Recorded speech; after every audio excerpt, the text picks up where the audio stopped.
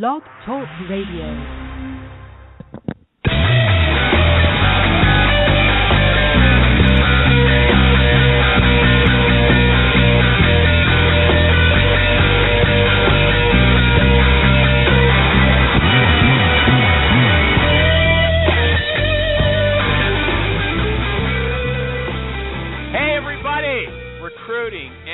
Here on October 22nd, 2014, October 22, 2014.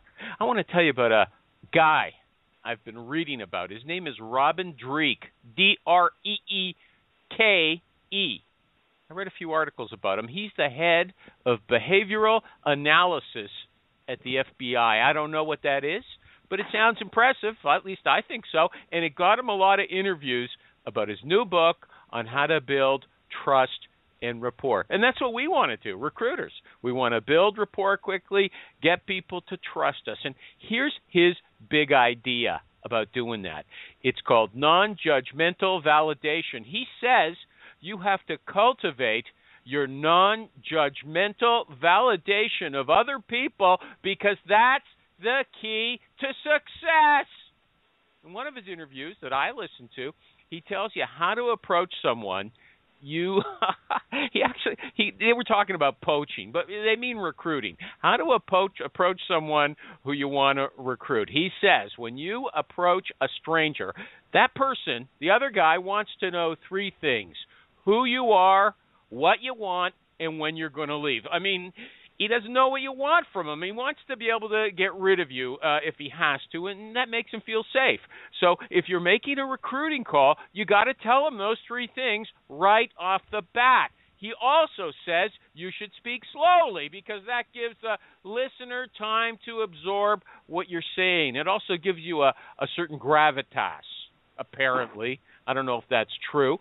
But his biggest recommendation is let the other guy talk. He says your brain rewards you with a nice, warm chemical bath when you get to share your views with other people. And it rewards you when you feel accepted by other people without any negative judgments. And when you make the other guy's brain reward him, he thinks you're a good person. He's like a dog that's getting fed. He likes you. So Robin's big message is that sure, you've got your own goals, but keep them in the back of your mind. Your goal when you're dealing with other people is to make them feel good. So you never tell them what to do, not ever, and you never disagree with them because that makes people defensive. Unless you, well, I won't go unless. Instead, let's go to instead. Instead, you say something, instead of confronting them, you say something like, well, can you help me understand how you came up with that idea? And that's what I do on this show all the time. Can you help me understand how you came up with that idea? That's all I want to know. But in my experience, that makes people defensive because they don't like being asked questions that put their stupid ideas under the spotlight. And even Robin Dreeke says that not everyone is ready to accept your gift of non-judgment. That's how he puts it. I wouldn't say that. They're not ready. You have to be patient, he says, and wait for them to come around. But I've got a message for Robin. Socrates waited, and look what happened to him. And what did he do? He just asked a lot of questions. But some people thought he asked too many questions. And you know what? I've only got a few minutes to get my guest to tell me something worthwhile before my audience leaves me. So I don't have time to be patient either. On Jerry, what show is this? The Recruiting Animal Show!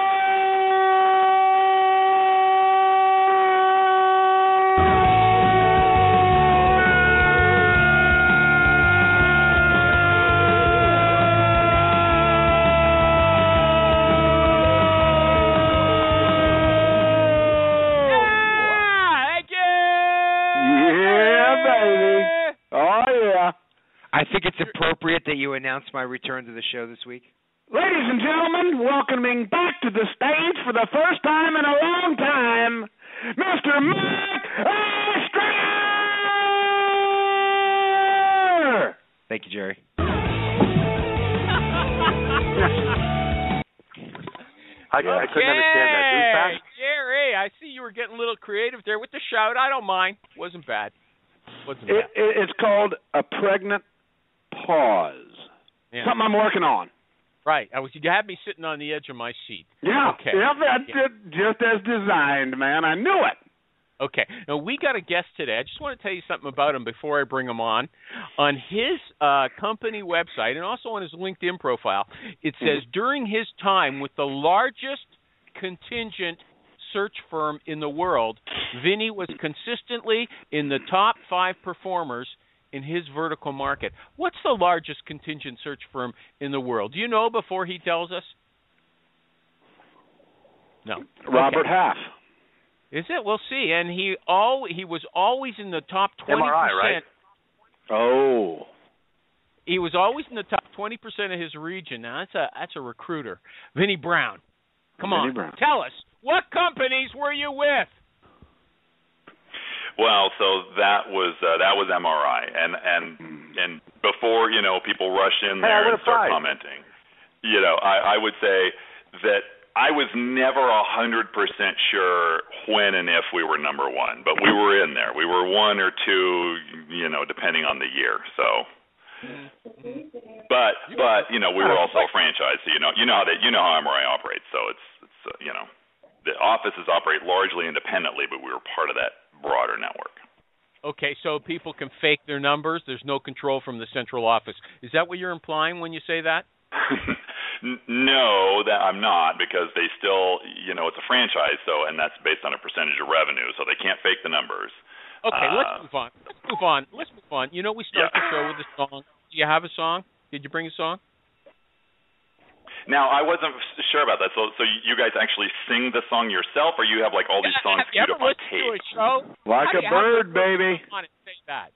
Yeah. I've listened to the show. I've never. I haven't listened a lot. It's newer to my knowledge base, but I haven't heard the song. Right. I picked the song. I've listened to several intros, and you're starting with the song, and I've never heard the song at the beginning of the thing. I haven't heard it. Okay, well, look, I got a song for you. Your name is Vincent Brown, and the song I've chosen is Vincent by Don McLean. Do you know it? Yes, I do. Let's go. I'm going to count to 3, and we're going to sing the first little part, okay? 1, 2, 3. Starry, starry night, paint your palette blue and gray. Come on. Vincent, come on. You want me to sing the song? Yeah, you're good singing Lord, with no. me. My wife sang the song. My wife sang the song to me in the car 2 nights ago. So I can't sing that song. Come on. I know the song. I can't sing it. I don't know the words. You can always find them in the kitchen at parties. You know that song? It's pretty easy. You can always find them in the kitchen at parties. You know that? I don't know that one, no. Oh, come on. How do you have time to check out all these fantastic songs and still be able to quote Socrates? The bigger question is, how does he have time for any of this? But that's for a different show. Last try. Okie from Muskogee. You know that one?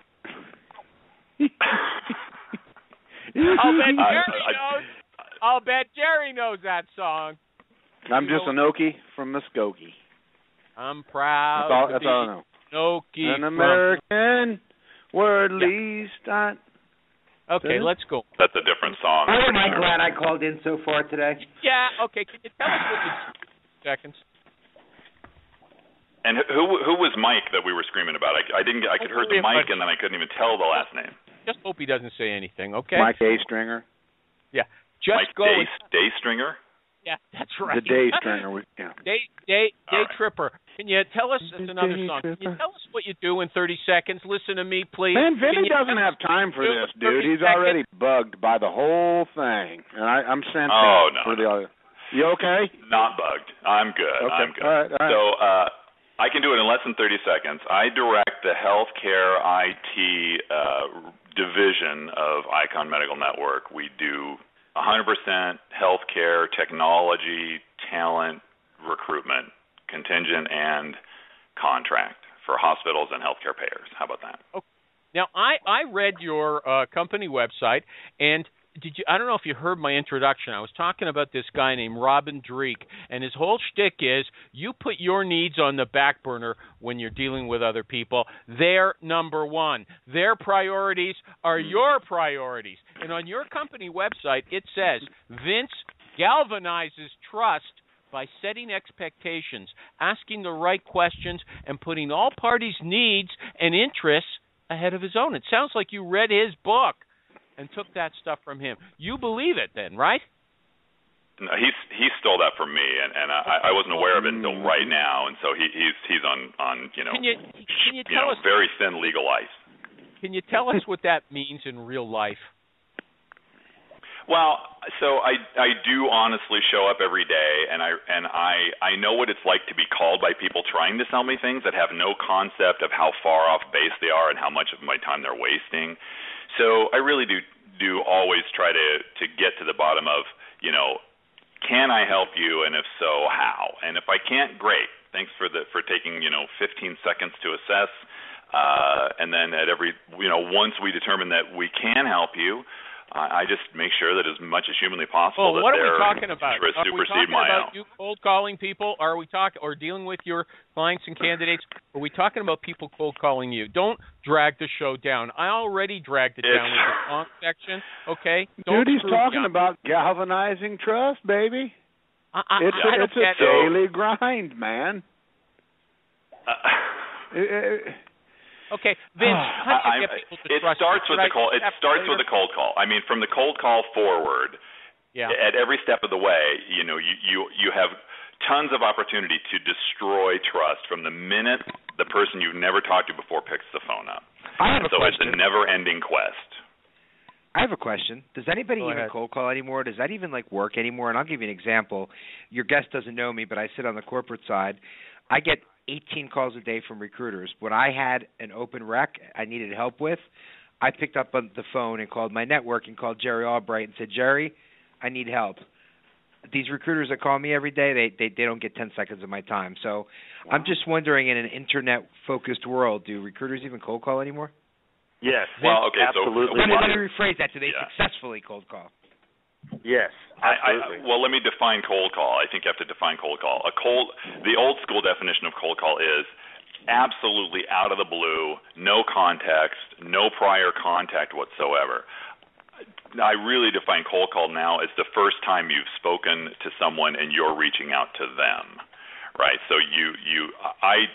I almost never touch someone who I haven't touched, I almost never call someone who I've not reached out to in some way before. Mm-hmm. So that makes better sense. But that becomes a planned call. Do you still call?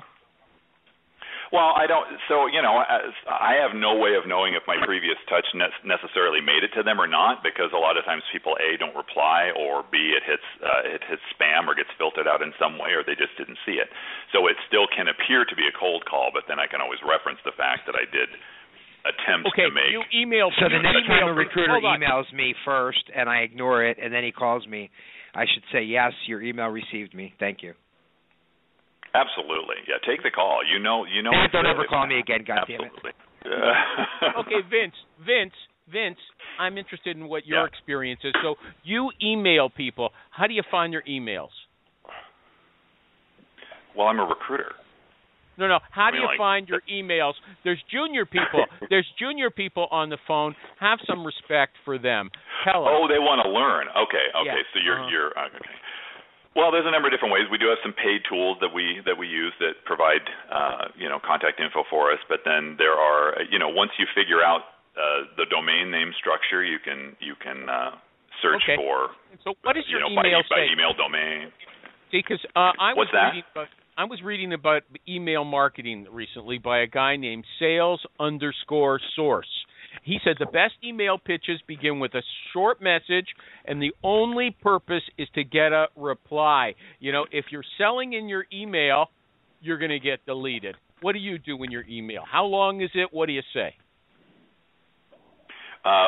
That's really tough to say. Because I don't have a standard template. I target it and tailor it for whatever campaign I'm on. So I always ask for their help, because I am getting their help, right? Whether I'm looking for whatever sort of lead I'm looking for, I always ask for help.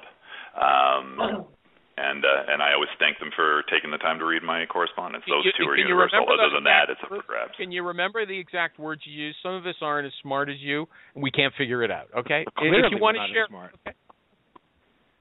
So I'm supposed to give away my scripts on air? Is that what you're asking? Yes. Okay, I'm not going to say that. It's confidential. Okay, just say that. Okay, now I understand. Why is that confidential? Well, I wouldn't say it's necessarily confidential, but I would say that it's it's kind of like, I'll reference Phil Collins. Okay, Phil Collins, the famous drummer. I remember, In the Air Tonight and all those songs. Well, one of the things he was really known for was having this amazing drum sound. And he was being interviewed by Modern Drummer, and they're asking him, how do you get this amazing drum sound? And he's like, well, I'm not going to give all my secret sauce away. So, that was a kind of a trademark thing. The original Artful Dodger and the original Oliver play, Phil Collins was. Indeed, that was how he got his showbiz start. And Animal, as every other recruiter on the planet has reached out to me in the last 30 days, I'm sure he will eventually, and when he does, I'll forward you his email. Okay. But Vince, you weren't talking about emailing potential clients. You were talking about candidates, right? No, not necessarily. Not necessarily. So, but you said you're always asking for help. How do you ask someone you want to do business with for help? You want to help him, okay, or her. Well, I do want to help him, but a lot of times I'm just sort of asking for clarification or guidance on which way to take things. Sometimes I won't fully know that this person is someone that I need to speak with, but they may be. And so, I'm just asking for clarity and which way to take things. Okay, so I just want to... And if it works. I'll dwell on this for a minute. It's pretty interesting to me. What's your return rate? What percentage of your emails are returned, or do you leave voicemail as well? I do leave voicemail, yeah. And I run.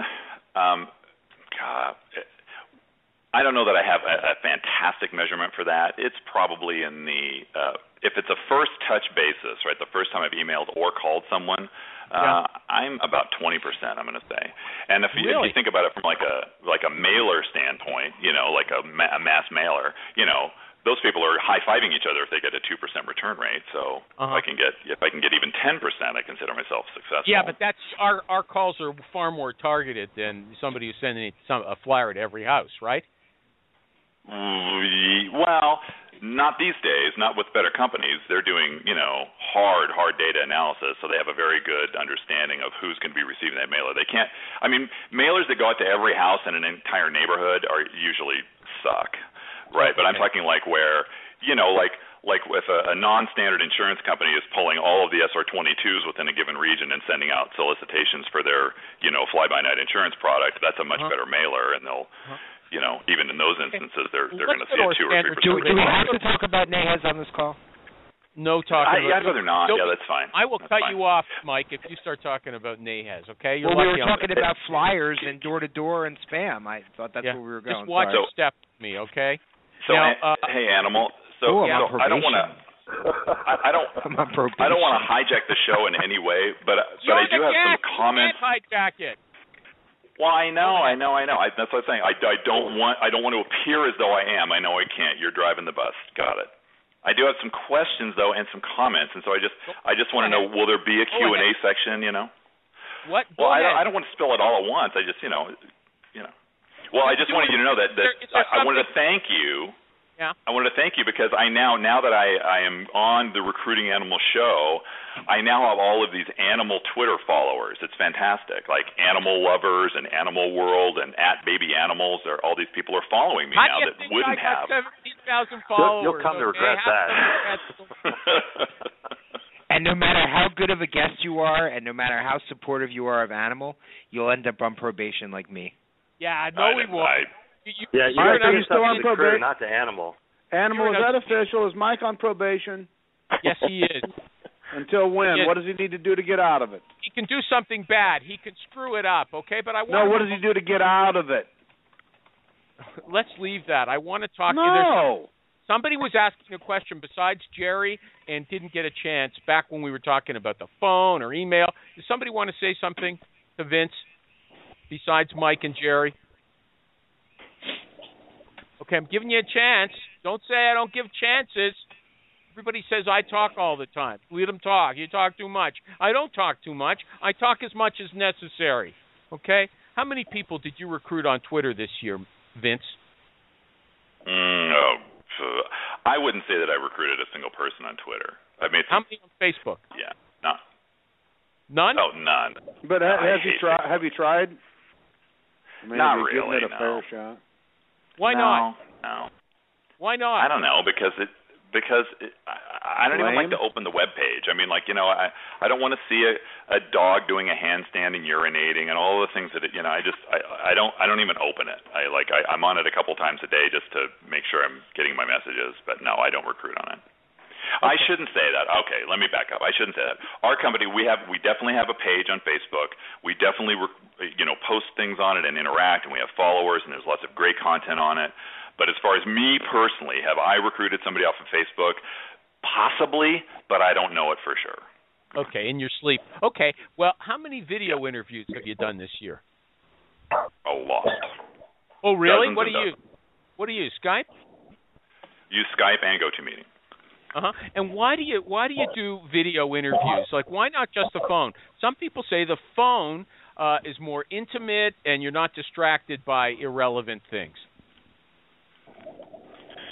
Well, in some fashion, I do them to make sure that the person isn't Googling for answers. So that's part of it. What do you mean?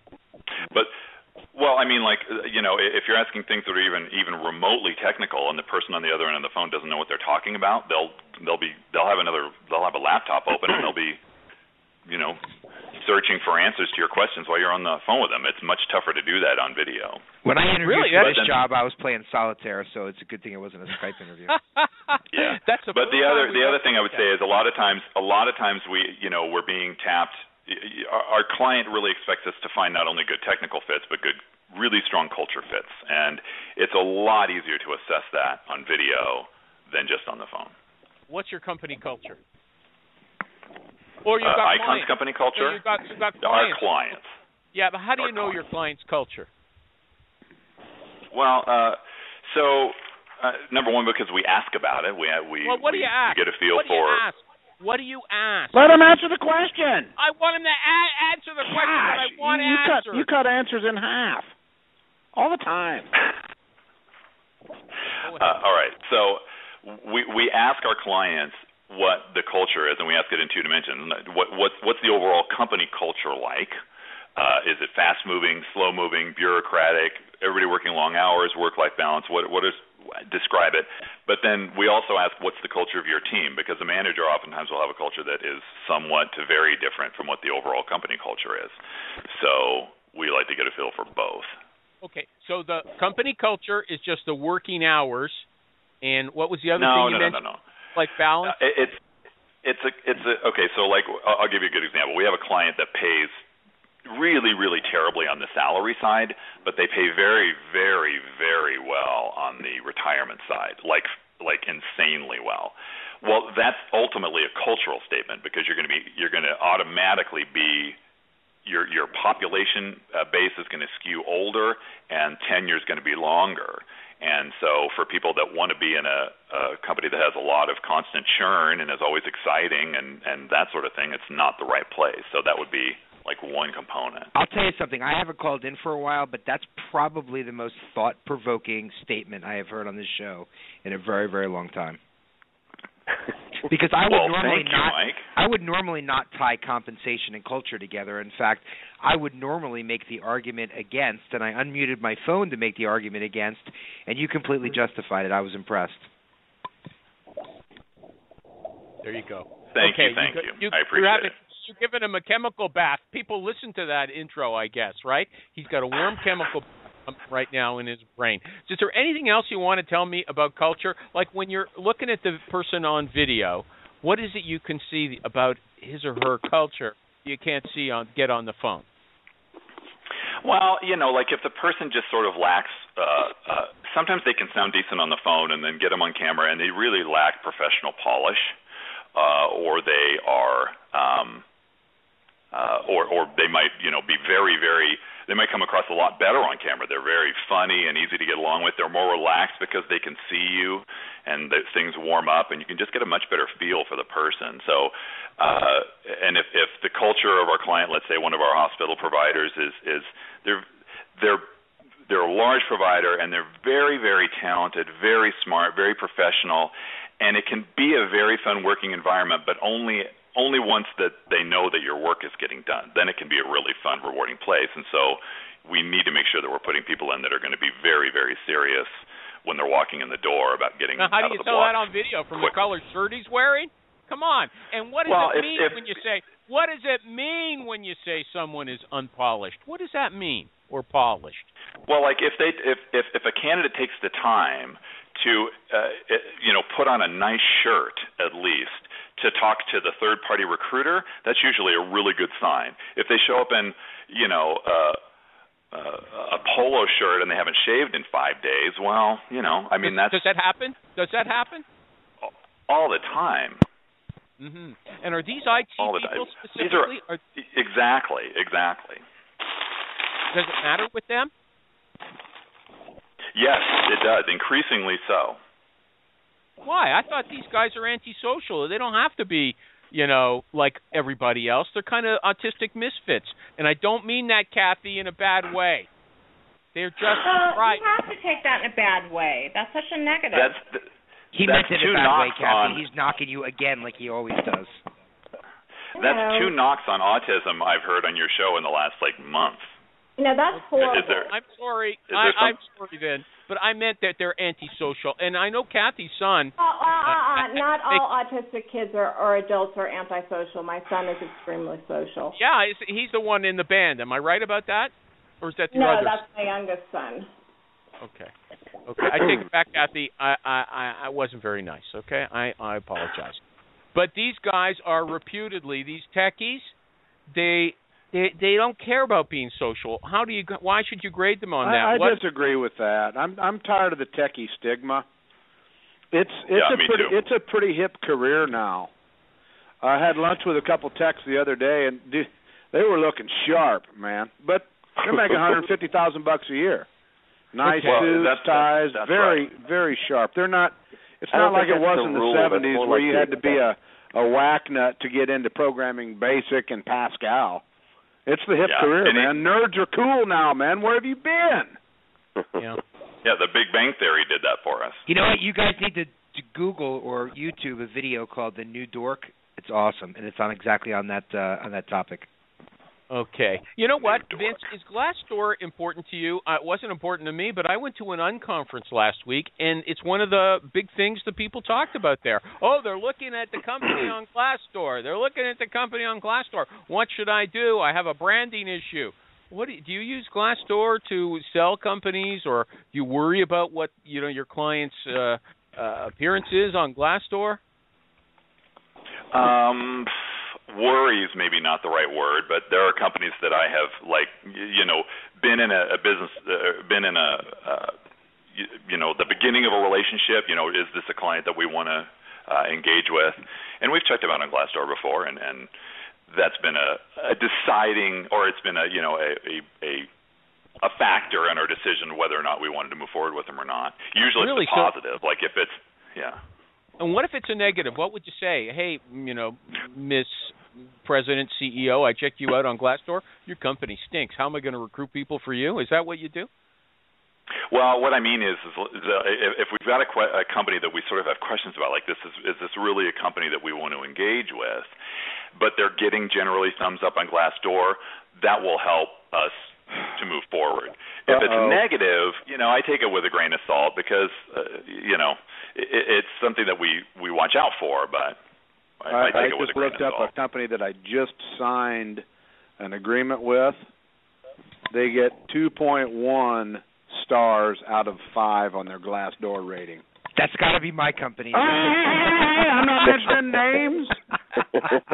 I know it's my company you're talking about.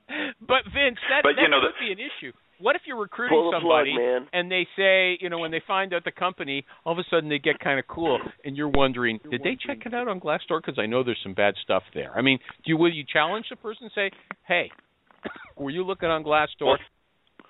Yeah, so if typically not, because I'll typically already know that, and I'll typically already have a conversation with our client about it and say, look, your company's really not really getting the ratings from an employee morale satisfaction standpoint that you should. Are you aware of this? What are you doing about it? And if we feel like they're taking good action about it, then they're like, we know, we're working on it. This is what we're doing. This is what we're going to be doing.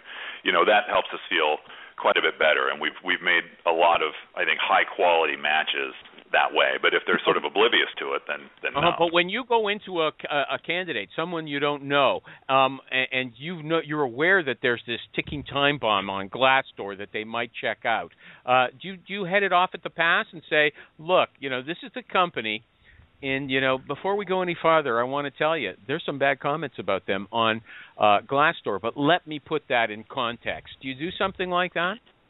Yes, I have done that before. I don't do it a lot. It's usually, I have that conversation, but not because of Glassdoor. It'll be, look, the company's had, if I know there's negative stuff in the public about them at all, I'll talk about it. But if it's just, Glassdoor is only occasionally comes up. At this conference, there was a recruiting manager there from, seemed to be a large engineering firm, and they were changing their platforms. So they were letting about 300 programmers go. These were guys working on legacy platforms. And so that was out in the market, but they were recruiting lots of new people for their future. How would you have dealt with that when you called somebody up? Because she was really worried about it, that everybody knew they were letting tons of people go. Who'd want to come and work with them? Well, I mean, I guess I would say, I would point to Microsoft during their largest layoffs ever a few years ago. They still had over 5,000 open recs on the board. So good companies are always going through that anyway. And if that's a good strategic move that we agree with, then we'll absolutely support it, and we can champion that. I'm not worried about that. Would you bring it up? Would you bring it up, or would you wait for them to bring it up? The candidates. I would probably not bring it up just because it may not even be a concern for the person. Like, they may not even care. And so why would I bring up something that they might potentially worry them? If they care enough to check it out. It might be something they're turning you down for without telling you. That's why. I don't know. We can usually ferret that out, or we'll certainly ask the question, what changed your mind?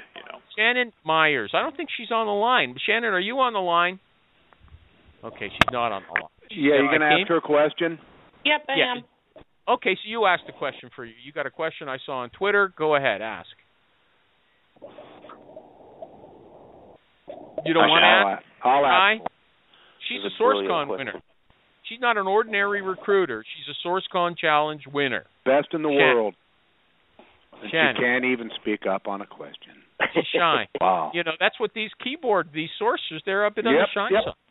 Okay, here's what you said. I'll ask. Vince, can you tell us a little bit about the makeup of your staff, like sourcers, junior recruiters, account managers? Or do you do it all? Yeah, so we have folks that are doing mostly business development, and then folks that are doing mostly recruiting, but we feel like everybody should be pitching in. Everybody should understand the entire life cycle. And I think as we evolve, we're going to be a little bit more segmented than that. But at this point, there are people whose the bulk of their duty is one or the other, and then we have marketing and research support as well. But people typically have a foot in both sides of the. How big is your team? So my team at this point is 5 people. Well, let me see, 5, 6 if I count. I'm going to say 5. But that 6th person feels pretty good about themselves right now, don't they? Well, the sixth person is our CEO, and he is still, his chief job is to run the company, but he absolutely is still out sort of on the front lines, carving out relationships with people and and a hugely invaluable part of the whole process. But he's not a Okay. Thanks. Thank you. Can I ask you a question, Animal? Contract? I mean, do you guys do contracting? Yeah. Mm-hmm. Is that you mean the biggest part of your business? Contract staff, yeah. like staff augmentation? Yeah. Yes, we do. Okay. Can I ask a question, Animal? Mike Extringer, go ahead. I've heard you make a comment a couple of times, and I promise you I'm not bashing you for it, but I'm paraphrasing. I don't remember exactly how you said it. You're choosing the customers that you want to do work with, choosing whether you want to engage with a customer, etc. I want to know when in your recruiting career you get to the point that you can do that, because as I said earlier, I get so many cold calls in a day and a week from recruiters. It seems like they're all out there starving for business, but yet I hear you come here and say that you are choosing who you want to engage with. Who doesn't? Yeah, well, because we have. Jerry? Well, yeah, I mean, the better recruiters, I think are very much in a position to do that, especially. Well, okay, so I'm getting off track. If we have a client that routinely treats our candidates with disrespect, or we know isn't going to offer a good working environment, or if the reality of working there doesn't jive with what they're telling the candidate in interviews, we will walk away. We do it all the time. Mike, just or if they're too slow to move, if their process stinks, we don't have time, because what you're saying yes to now is whenever you say yes to something, you're saying no to something in the future that you haven't even experienced yet. And so, yeah, if a client's wasting our time, we'll walk away for sure. Just 2 weeks ago. Wait a second. I'm going to talk over you. Vince, I kind of hate to do this to you, but it sounds like you're saying you run into a lot of bad companies, right, that are deceptive and rude and don't know how to treat people. Is that what you're saying? I am not saying that. I'm saying it does happen. More often we have clients that just don't have a good process, and it's so long that we end up losing candidates and wasting our time, and we just can't afford to do that. If they can't work our way, we have to walk away. But does that give you a bad reputation in the marketplace? Oh, those guys can't be counted on. I gave them a search and they just dumped me. No, because we'll communicate very forthrightly. I mean, it's not like we just say, well, we don't just jump ship. We talk about it and we try to help them improve the process, and we let them know what the cost is. I want to speed it up. Kathy Manis, still with us? She left. Okay, she said, I just want to note this. I'm going to have to ask her in the future. She said, Animal, I get about a 70% return rate on my email outreach. That's incredible. I was going to get to see on a recruiting basis? She's a sourcer. She works for Deloitte. 70% return rate. I imagine the Deloitte name might do something for her. But it at least doubles her response rate. At least doubles it. Would you agree? I would say it at least doubles it, maybe triples it. Yeah, sure. Okay, Kathy, you struck gold with me. You put it on Twitter. I don't have Maureen checking Twitter anymore for me. She quit me years ago. Okay? I can't do everything. Anybody else? Can I jump on Mike's topic there? Go ahead, but don't drag it out, okay? Hey, I know what Mike I'm doing. It up, so don't drag it out because Mike's on probation. Yeah, I know what I'm doing here. I'm surprised that you find it odd that a recruiter would be turning down business. And I wanted to say just a week and a half ago, had a potential customer that was referred to me by a guy I've done business with. And after several conversations with the guy, I decided that I didn't want to dedicate my team's time to working on the position. So I told him so. And I think he ended up kind of pissed, as if, well, you're an agency. Shouldn't you work on this? Because we said okay. You do have to pick where you're working. And the guy wasn't clear on who he was looking for. He could have anywhere from a junior person all the way to a senior person. They just wanted to see some people and get an idea of who was available, and it was more of a personality match, and it was a smaller company. I don't want to work on that. So I told the guy, no. I'm sorry. I can appreciate that you've got urgency, and it's clear somebody needs to be dedicated to filling this. We don't have the time, so I'm going to pass. And he was pissed. So but, I mean, it happens frequently. I don't work on everything. The recruiting world is that if a recruiter's being honest, they may decline a search because it's not within their area of expertise. I've never had anyone say to me, I'm not going to work on this search because your company sucks or because you suck. Well, we try to keep the word "suck" out of the conversation. Yeah, as you much would as we be can. more diplomatic, probably. But I would say this: our we have a retail division headed by an incredible lady named Leona Williams, and she at this point, unless it's large project work with clients that she's done business with before, she doesn't take a search unless it's 100% retained. She just can't do it. So unless the clients put the money on the table, she won't engage. But that's different than saying that you won't take it because of who or what the customer is. There's plenty of recruiters out there that don't wouldn't take say that, Mike. What's that? You wouldn't actually say that. Who's working the bong in the background here? Am I the only one that hears that? Yeah, hold on a second. Shannon Myers put on Twitter, "Thanks. I can't figure out how to talk on the show. We were talking to you, dear. We heard you. You just have to answer. It's called a phone, okay?" Was she muted? Maybe but she said, "I'm here." A lot of people don't even know how to use the phone anymore, dude. It's the new thing. Shannon is smart. Okay, she's a smart person. I don't understand. She's trying to, get me confused or something like that. I don't know what's happening. There she is. She might have been on VoIP. Maybe. We criticize that on this show. Okay, does anybody else have a question? Anybody else have a question? Anybody I have a else? comment. You go ahead, Vincent Brown. I have a comment. Go ahead. I have to say that I love your avatar, Animal. And I love that you have it in black and white and color. The black and white one reminds me of like if Edward R. Murrow had a dummy, and the color one reminds me of a fantastically cheesy movie from the 70s, Magic, with Anthony Hopkins. Is that on purpose? Are you giving me a chemical bath, or is this the way you're building? We don't use the term colored anymore. Oh, there you go. True. Wow, and that didn't even come from me. Yeah. Utilizing the entire spectrum of light. How about that? Okay. Wow, this guy's good. I like those pictures. This guy's good. That's why I put them there. What are your working hours, Vince? Core hours are 8 to 4. But I mean, as far as like how many hours I work in a week, I don't know, 60. You make night calls? Do you make night calls?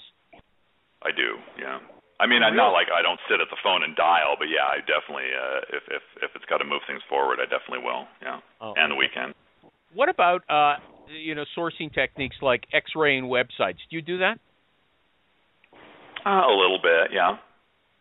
What about Boolean? How important is Boolean to a guy like you? I don't even it's so automatic for me. I don't even know anymore. I know that sounds ridiculous, but I've been using Boolean since like the cradle of Boolean search, and I just so automatic. I don't even know. Okay. So okay. Yeah. Have you ever made a placement without speaking to the candidate on the phone or on video?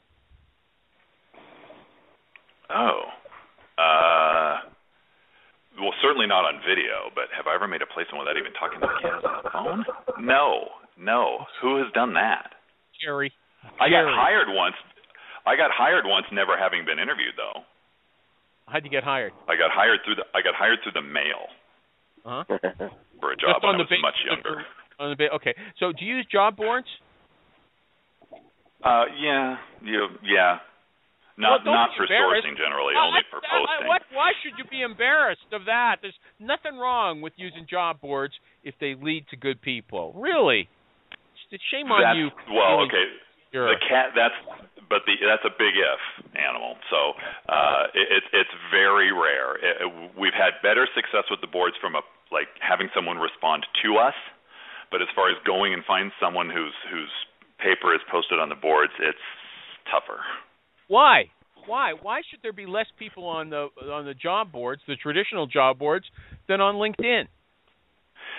Because the really, really outstanding people sometimes even haven't refreshed their resume in 10 years because they just keep getting recruited directly. They keep getting referred and picked up. Those people aren't on LinkedIn either. You got to find some other method of finding. Am I right? Some of them are not. That's right. Yeah. Okay. Which I think is still foolish. Even if you haven't ever had to do that, I think not having a resume updated absolutely live every 6 months and not having a LinkedIn profile is just silly. Maureen's saying, Maureen, are you on the line? I can't make out what you're telling me. Okay, Kathy Manis, so you're back. Is that right? What does that mean that Maureen said?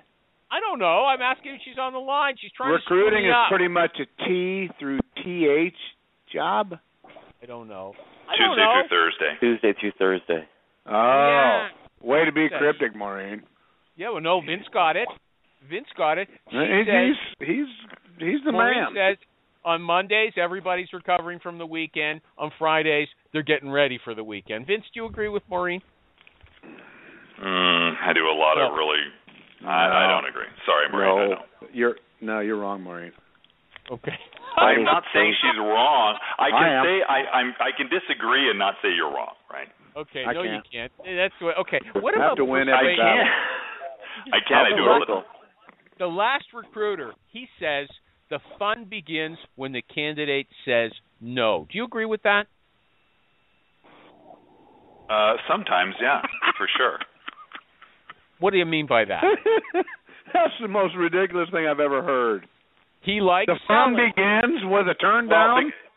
Because it depends on how they're saying no. Like if they're because sometimes they can just come from a place where they think they know what they're talking about, but they really don't. And so being able to get around that and sort of shine it under the spotlight of how ignorant they are and how their hubris is costing them. I've done that before, and it's gratifying. Give us an example. Can you give us an example? Can you remember one search where that happened? Yeah, it's the animal amnesia. It's the animal amnesia kicking in. He knows he's done it sometime, before Alzheimer's hit him. Yeah, I did that back in the day, but I can't remember now. Oh no. Okay. No, I can give you one. I used to recruit actuaries, and recruited this guy who's absolutely brilliant, Oxford graduate, PhD in math and music education from Oxford University. We don't want to give his name. We don't want anyone. I'm not going to. But I had put him in front of a consulting client of ours in the actuarial world, and he turned the job down, and he came back later and admitted that he really should have taken that job. Because he would have been in better financial standing and had a little more freedom over his career. Yeah, but that's not the kind of example. That's a guy that realized he made the wrong call and called begging for the job back. Animals talking about somebody thinking, oh, great, this guy turned it down. Now I'm going to badger this guy into a corner for days and get him to accept. Is that what we're talking about? No, yeah, I got better things to do than that. No. Don't let Jerry speak for me. What I'm talking about is sales. Is sales persuasion, or is it just relaying information back and forth? Is sales persuasion? Yeah, like this guy decided, this job's not for me. But or at least you believe, it is for him. It's the best choice. And so you persuade him. You use rhetorical means, you use factual means, and you get the person to change his or her mind. You get people to change their minds about accepting jobs. You told a story that wasn't too flattering. You had this super guy, you put him into a good company, turned it down, and you couldn't get him to change his mind. Have you ever changed anybody's mind? Do you try to change people's minds? Well, I do try, but if I say yes, then I have to have a story to back it up. Well, it would help. I don't know if I do or not. If you've got a real life, you can remember things that happened in it. I remember. Jerry remembers. What about you? Can't you tell me one case where, I turned somebody around? Okay, you don't believe that sales is selling then, do you? I mean, I totally believe it. Sales. I mean that recruiting is sales, do you? There's no selling in recruiting. Am I right about that? We are a sales organization for sure. Well, what's selling mean then? Just calling people, knocking on doors, saying, "Hey, I got some good guys for you." Badgering. Well, okay, so I operate from a place, and I think most of my teammates do as well. And when I say I really think they all do, but I think most of them would at least agree that people don't really like to be sold, but they love to buy, and in order to get to that place, the selling part of it is discovering what it is they're really after, and then marrying that to whatever your solution is. And in this case, that covers it. Yeah. That's it. You nailed it. All right. So it's just carrying information. It's just carrying information. I opened a bunch of lines. Somebody's been trying to talk. No. I disagree with that. It is not just carrying information. If it's just carrying information, then all we would ever have, I wouldn't even ever have to pick up the phone. Well, picking up the phone is helping. Because I could just email it. Hey, here's the job. Here's what it pays. Do you want? You want to get the person's attention. So what do you do on the phone that's different from just email? Why do I have to corner you on this? Why can't you just tell me? The secret.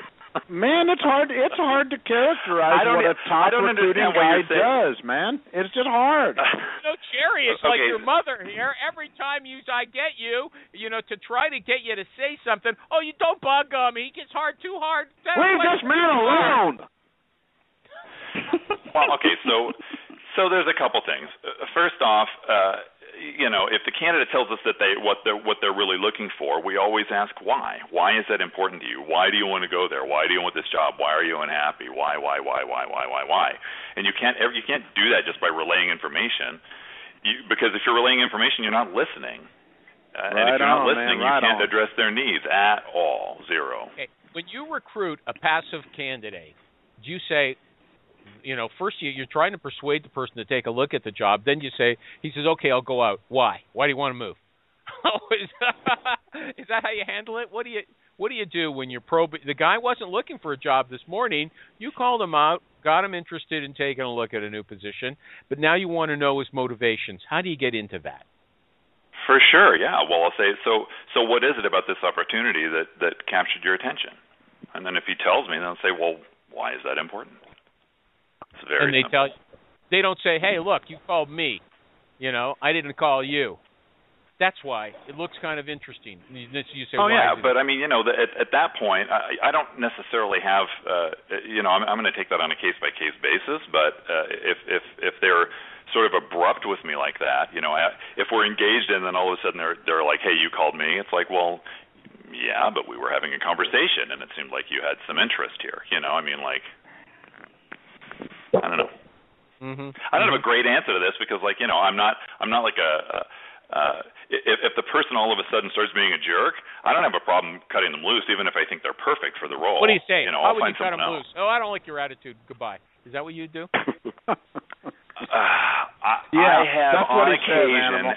I have on occasion had to say, "You're not one of those, are you?" So Do you know your approach to recruiting is very much like my approach to getting laid? Yeah, okay, let's put the getting laid stuff on the back. Wow. Okay. Remember, Mike, you're on probation, dude. He is on probation. I'm sorry. You're right. What do you say if the first thing you're calling somebody up, and the first thing they say is how much? What do you say? I say goodbye. What was that? I say goodbye. Don't worry about. Who's somebody talking? Come to the phone. Don't stand on the other side of the room speaking into a speakerphone, eh? Have some respect for us. Doesn't it depend on if it's a full-time goodbye. opportunity or a contract opportunity, though? Let her talk. Kathy, is this Kathy Manis? Is this Kathy Manis? What do you say? I say goodbye. I don't want to work with them. Okay. What does Vince say? Uncle Vinny? I'm not quite that abrupt. I typically will tell them, look, I'm happy to talk about compensation, and of course we will, but I want to make sure that this is going to be, workable for my client, number one, and then for you, number two. But that if they're intent on, look, I'm not moving, I need this to move forward, and I'm not going to even talk to you unless I'm getting that, then forget it. Yeah, we're done. Well, why waste your time if that's the first thing they bring up? Why even waste your time? What's that? You know why, Kathy? Because people are trained, even if they really are going to move for a different reason, a new challenge, sometimes they've been trained to ask that, like a dummy. I mean, they're smart, but and they won't just move for money. But that's like their job hunters are stupid, or candidates. That's the first thing that'll come out of their mouths. That's why you have to know how to handle it. I thought his answer was pretty good. Well, the reason why candidates in the last 5 years. What's that? Don't listen to those other people. Listen to me. Okay, you're right. Okay, so so number one, I in spirit, I totally agree with Kathy. But I don't take them saying how much as a buying sign by any means, like not. But on occasion, I've had it happen where the reason they're asking that up front is because they are,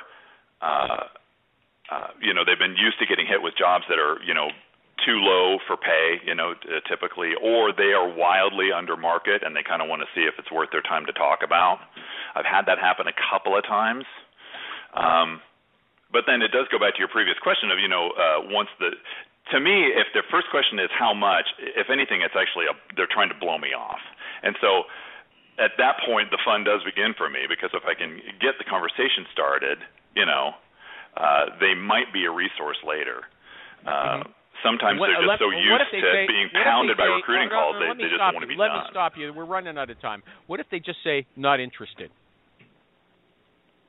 I'm a recruiter. What do you say? The first thing you come. Let's get what you say when you call somebody up. You say, "Hi, my name's Vince Brown. I'm a recruiter, and I'd like to talk to you for 3 or 4 minutes. Do you have time?" Is that what you say? What do you say?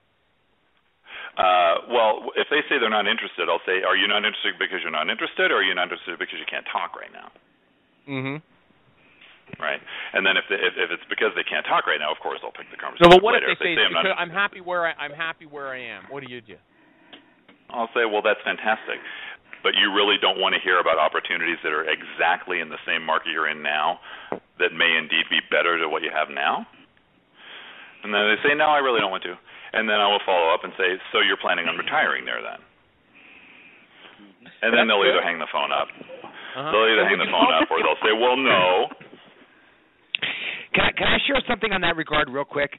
The other day, I got a phone call. My wife and I were in the car, and I have Bluetooth in my car, so we're driving. My phone rings. It's a local number. I answer it, and it's some multi-level marketing, whatever. And the guy says to me, and I said, you know what, I do consulting work in a certain area, whatever. I'm not interested in your multi-level marketing opportunity. And he actually said to me something to the effect of, so you want to be broke for the rest of your life? And I was like, seriously? Are you the rudest jerk-off I've ever talked to? That's awesome. I like what Vince said. Well, I like what Vince said myself, and I think it's different from what your guy said, Mike. And here's why it's different. And I know what you're saying, Mike. But here's why it's different. It's different because I don't call people out of the blue. Like if I'm calling you're stupid if you don't talk to me. Like really, that's how I feel, and I feel that way because I'm right.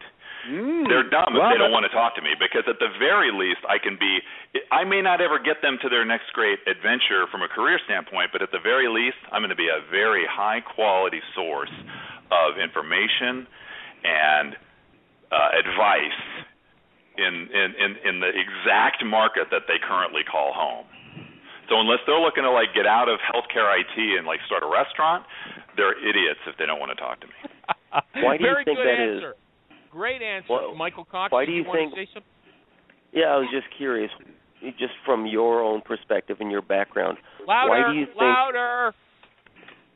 Why do you think that is? Why do you think that candidates, their initial reaction is, I'm not interested, before even having heard some of the basic, if not finer details about the opportunity to begin with? Can I interject this real quick while you construct your answer? Maureen. Yeah. We can hear you. Don't worry. There's only 2 minutes left. Let him answer Michael Cox's question, please, and then you can complain to Maureen on your show, okay? Okay. I'm not sure I understand the question. Can you quickly rephrase? Why would someone answer you that way? I'm not interested. Why would they come up with a wall? Why would they put a wall up as soon as you want to talk to them about an opportunity? Well, there's 100 reasons. They might have their manager looking over them. They might be super busy. No. They might have just had a death in the family. Let's say it's not a space, privacy issue. No, it might do that frequently. Oh, yeah, no, I'm not interested. They want to make a show of it to their cube mates. Come on, animal, be real. Okay, then you say you're not interested. Then you say you're not interested because somebody's sitting next to you? We discussed that already. You guys must have been on another show. Well, we did sort of, kind of, but not really. All right, well, let's say it's some other reason. What are the other possible reasons aside from somebody standing over their shoulder? Yeah. Well, let's assume that they know who I am, they have plenty of time to talk, and they know why I'm calling, And the only reason they're saying they're not interested is because they just don't even want to. They don't want to talk to me, but they could if they wanted to. Then I will always try to get to. So, I don't mean to appear rude in any way, but I recruit 100% in the marketplace that you currently are spending your career time. Would you find it valuable at all in just maintaining a connection for the future? Will you tell them if they say no to that, then I really think. What's that? Let Michael Cox I will not clarify that we don't know. Vince doesn't really know why these guys come up with that, why they're biased to begin with. That's what I take. He doesn't know what their motivation. No. It varies, man. Jerry, I'm saying I just can't wanted some options, man. I wanted to hear what he thinks. If all they say is not interested, I don't know why. I can't know why unless I can get them to spend some time on the phone with me. And oftentimes I can, and it's by asking questions. Sometimes I can't. And in those cases, you're not going to win them all. But I do like it like Scott Love. It's a game of chess. It's gamesmanship. Mm-hmm. Okay. My job is to try to get underneath what's driving them. That's got to be the final question. We're going to Jerry's show. Vince, I never met you before. I barely know you from Twitter. I really enjoyed having you on. There's a lot more questions. Maybe you'll come on another time. Vince Brown, everybody, thank you!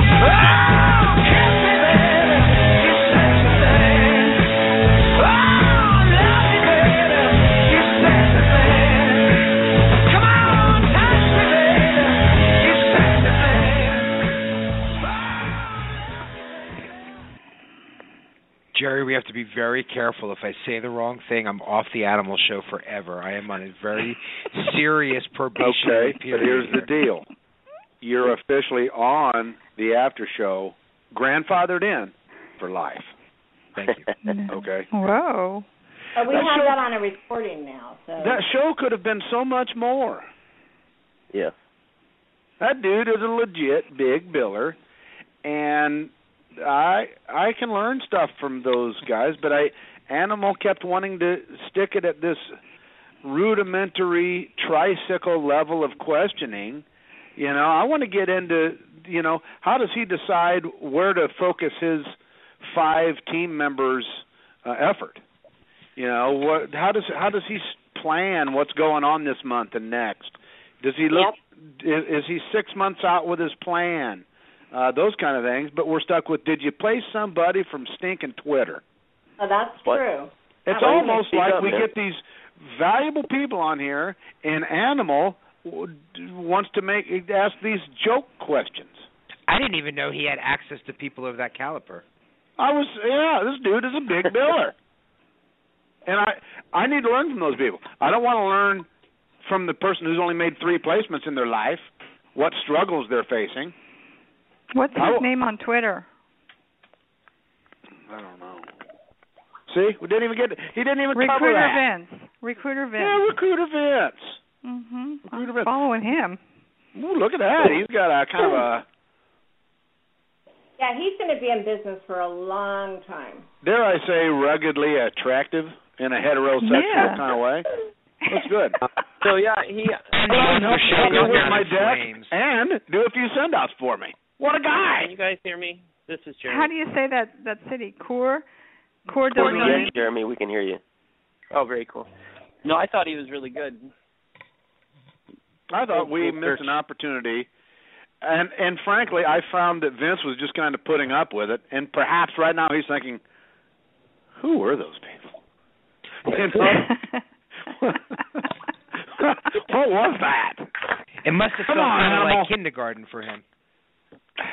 Well, he's hiring a telecom engineer in Bend, Oregon, and a senior SQL I heard about that. analyst in Oregon, Bend, and a director of support services. Yeah, I mean, I tried to get into, hey, what kind of work do you guys do? You doing contracting? And Animal just wanted to move right on with, what do you say when somebody says no? You know what I mean? Perhaps Animal's unqualified to interview real recruiters that I imagine somebody owes that guy a few fees at this moment. Hey. He's not really that hot. This guy's hot. Vince Brown, you kidding me? He's not. He looks like John Wayne, kind of. He looks like a respectable guy that would, dare I say, galvanize trust. If Jerry looks at that picture much longer, he's not going to be able to get his hand off the phone receiver. No, give me a break. I'm fairly comfortable with my, with my perspective on stuff like that. Huh? Ladies, am I right? Vince Brown's hot. No, I think you're more into Jerry. I don't know. Well, either way, the dude is a placement machine. I could tell, and you can always tell because you have to realize that Jerry prefers men based on their status rather than their looks. So when he says hot, what he means is that's what he's suggesting. Yeah, right. Not so much. Nice guy. Can we just have Travis speak to Maureen for a few minutes? But the deal is, and you can tell with all animal guests, people in recruiting, and I'm talking agency, third party, whatever you want to call us, we don't have a canned answer for what do you say when, because there's always the backstory to why is the person saying that? Are they saying it when you call them at home at 8 o'clock when they said, hey, call me at 8? Or are you catching this person they've never spoken with you? He's asking the wrong questions. He puts you on the spot without setting it up or making you explain this is what you're trying to do. Like we've all just got a script sitting in front. That's just bad interviewing he's got to work on. Perhaps he needs to be the one on probation. He needs to listen to his guests, like Johnny Carson did. Oh, there's an attractive man. Oh, yeah, that's great. That's great. Compare him to Johnny. And there's such a comparison I should really improve my basketball game and hang out more like Michael Jordan. If I played more like Michael Jordan, I could be a better basketball player. Well, you probably could. Are you saying that you couldn't learn something from Michael Jordan? I'm saying I couldn't be Michael Jordan. True. I'm saying Animal can't beat Johnny Carson. So this guy was in the top 5 recruiters at MRI. Is that what he said? I missed that. That's pretty. I mean, that's pretty good. That's solid. Anybody agree? Disagree? Anything. I don't have a lot of respect for that company. To be in that number, you're billing at least $1.2 million. Yeah. Oh yeah. Yeah. Yeah, but you're well. You've got a team of people working for you. Yeah, you're way past needing this send out to come through on a Friday afternoon so you can take your wife out. You're not a guy smiling and dialing. Yeah. Speaking of that, is the Pinnacle Society still a going thing? Anybody know? Sounds familiar. It is actually. Let me look it up online. About 18 months ago, when we did the Fordyce Forum in Dallas, they had the Pinnacle Society right after it. Yeah, and so a lot of them are still involved. Are they still kind of all patting themselves on the back for their solo billings, even though every one of them has several researchers and pays sourcers and they're called project coordinators, I think, these days. I got you. And I'm not disparaging the thing. I mean, it's obviously a group of people that, they make placements. But it is very much it's a project. They call them project managers, and they basically they build teams of 4 and 5, pay them all maximum $60,000, and bill $1 million. Yeah. So. Love it. Nothing wrong with that. I got to put together some offer letters. Can I give my score so I can go close down some candidates? Scores? Can we help you with the offer letters? I wish that you had. Dear Larry, we interviewed 5 people. The other guy didn't accept our offer. So you're in, if you'll still do it, love, Mike. Yeah. You know what? I've been here. This is my 3rd week I've been here as a consultant, and I just filled a job that's been open for like 7 months. Awesome. Yeah. Good work. Yeah, give us your score. We're just going with 1 score now because that's all I want. So 2 scores is laborious. That's very difficult because I'm holding a grudge against Animal for putting me on probation, so I want to give him a really low score. All right. However, I feel very highly about your guest today, so I'd like to give him a 100, but I'm not going to include Animal in any score that's anywhere near 100. All right. What's your score for Animal then? I'll take it into consideration. 3.4. Oh. Poor Vince. I believe Animal since it's now public record that you're on probation, at least Animal owes you an understanding of how long that probation is going to last. Well, I think we have to handicap Mike's score then. No, we don't do that because you always score real high anyway in your handicap. Jerry, you've known me 20. Listen, Jerry, you've known me 20 years. You know damn well that I'm going to get on this show every week until Animal bans me. You just know it's going to happen. Yeah, but I spoke to him and I was not impressed. He hey! I'm not impressed.